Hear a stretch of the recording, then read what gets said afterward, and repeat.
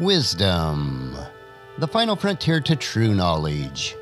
Welcome to Wisdom Trek, where our mission is to create a legacy of wisdom, to seek out discernment and insights, to boldly grow where few have chosen to grow before. Hello, my friend. I am Guthrie Chamberlain, your captain on our journey to increase wisdom and create a living legacy. Thank you for joining us today as we explore wisdom on our second millennium of podcast. This is day 1046 of our trek, and it is Wisdom Wednesday. Creating a biblical worldview is important in order to have a proper perspective on today's current events. To establish a biblical worldview, it is required that we also have a proper understanding of God's Word. Especially in our Western cultures, we do not fully understand the Scriptures from the mindset and the culture of the authors. In order to help us all have a better understanding of some of the more obscure passages in God's words, we are investing Wisdom Wednesday reviewing a series of essays from one of today's most prominent Hebrew scholars, Dr. Michael S. Heiser. He has compiled these essays into a book titled, I Dare You Not to Bore Me with the Bible. The father of the Israelites, Abraham, lived 2,000 years before Christ came to earth to dwell with us as a human. How could Abraham possibly have met Christ? In today's essay, we will explore the passage that shows when Abraham met Jesus. Some of the most startling things in the Bible are hidden in plain sight. Galatians chapter 3, verse 8 is a case in point. Amid the predictable focus on law, grace, and the gospel, Paul blindsides us with this verse. And it says, "What more? The Scripture looked forward to the time when God would make the Gentiles right in His sight because of their faith." God proclaimed the good news to Abraham long ago when He said, "All nations will be blessed through you."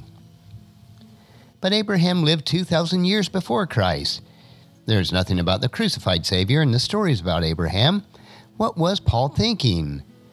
To correctly process Galatians chapter 3, verse 8, we need to think about the gospel in different terms. We typically think about the gospel in terms of the crucified Savior, Jesus, dying for our sins. But the work of Christ was just a means to accomplish what God sought. God wanted a sinless, holy human family. The sacrifice of Jesus, who was fully God and fully human, was the necessary mechanism to achieve the larger goal. The gospel was God's plan to become a man so He could have the holy human family. Could Abraham really have grasped that? God's decision to produce His family through Abraham is described in Genesis chapter 12, 1 through 3. The Lord said to Abram, "Leave your native country, your relatives, and your father's family, and go to the land that I will show you.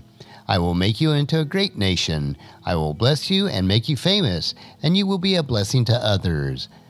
I will bless those who bless you, and curse those who treat you with contempt. All the families on earth will be blessed through you."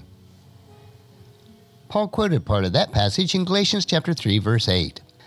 Paul believed that as a result of that divine encounter, Abraham came away with the knowledge of the gospel. God would become man to provide a means for a human family. Even more than that, Abraham discerned that he and his offspring, which didn't yet exist, and which seemingly could never exist, was a critical part of that plan. Was Paul reading a different Old Testament than us? No. Paul got his information about the good news where all the gospel writers did, which was Jesus, Galatians chapter 1, verse 12, and 1 Corinthians chapter 15, verse 8. If John chapter 8, verse 56 is any indication, Jesus happened to be an authority on Abraham's divine encounter with God when He said, "Your father Abraham rejoiced as he looked forward to my coming. He saw it and was glad."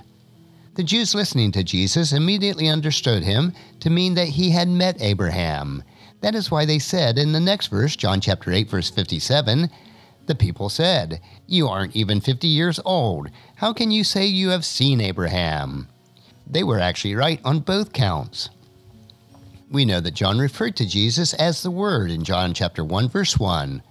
Less well known is that the word of the Lord is at times an Old Testament description of the embodied God of Israel. For example, Jeremiah was visited by the word of the Lord, Jeremiah chapter 1, verses 2 through 4, whom He called, O Sovereign Lord, in Jeremiah chapter 1, verse 6. The Lord God, the Word, is embodied in human form in Jeremiah chapter 1, verse 9, as it reads, Then the Lord reached out and touched my mouth and said, "Look, I have put my words in your mouth." There are other such passages in the Old Testament, one of them being Genesis chapter 15, verse 1, where the covenant promises between God and Abraham were sealed, which reads, "Sometime later, the Lord spoke to Abram in a vision and said, 'Do not be afraid, Abram, for I will protect you, and your reward will be great.'" Notice in this verse it was in a vision, but in Genesis chapter 12, verse 7, which is a passage Paul quoted in Galatians chapter 3, has the same language but with a physical component.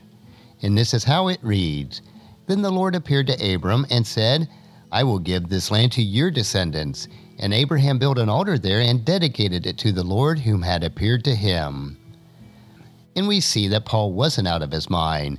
Abraham had met the Word, and through that encounter, he understood the salvation of God. And that will conclude our essay for this week. Next Wisdom Wednesday, we will continue with the New Testament as we look at Dr. Heiser's next essay titled, "How Many Times is Jesus Coming Back?" I believe that you'll find this another interesting topic to consider as we build our biblical worldview. Tomorrow we will continue with a 3-minute humor nugget that will provide you with a bit of cheer which will help you to lighten up and live a rich and satisfying life. So encourage your friends and family to join us and then come along with us tomorrow for another day of Wisdom Trek, creating a legacy.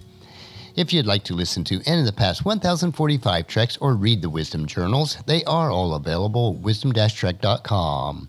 And I encourage you to subscribe to Wisdom Trek on your favorite podcast player so that each day's trek will be downloaded to you automatically. And thank you so much for allowing me to be your guide, your mentor, but most importantly, I am your friend as I serve you through the Wisdom Trek podcast and journal each day. And as we take this trek of life together, let us always live abundantly, love unconditionally, listen intentionally, learn continuously, lend to others generously, lead with integrity, and then leave a living legacy each day. I am Guthrie Chamberlain, reminding you to keep moving forward, enjoy your journey, and then create a great day every day. See you tomorrow.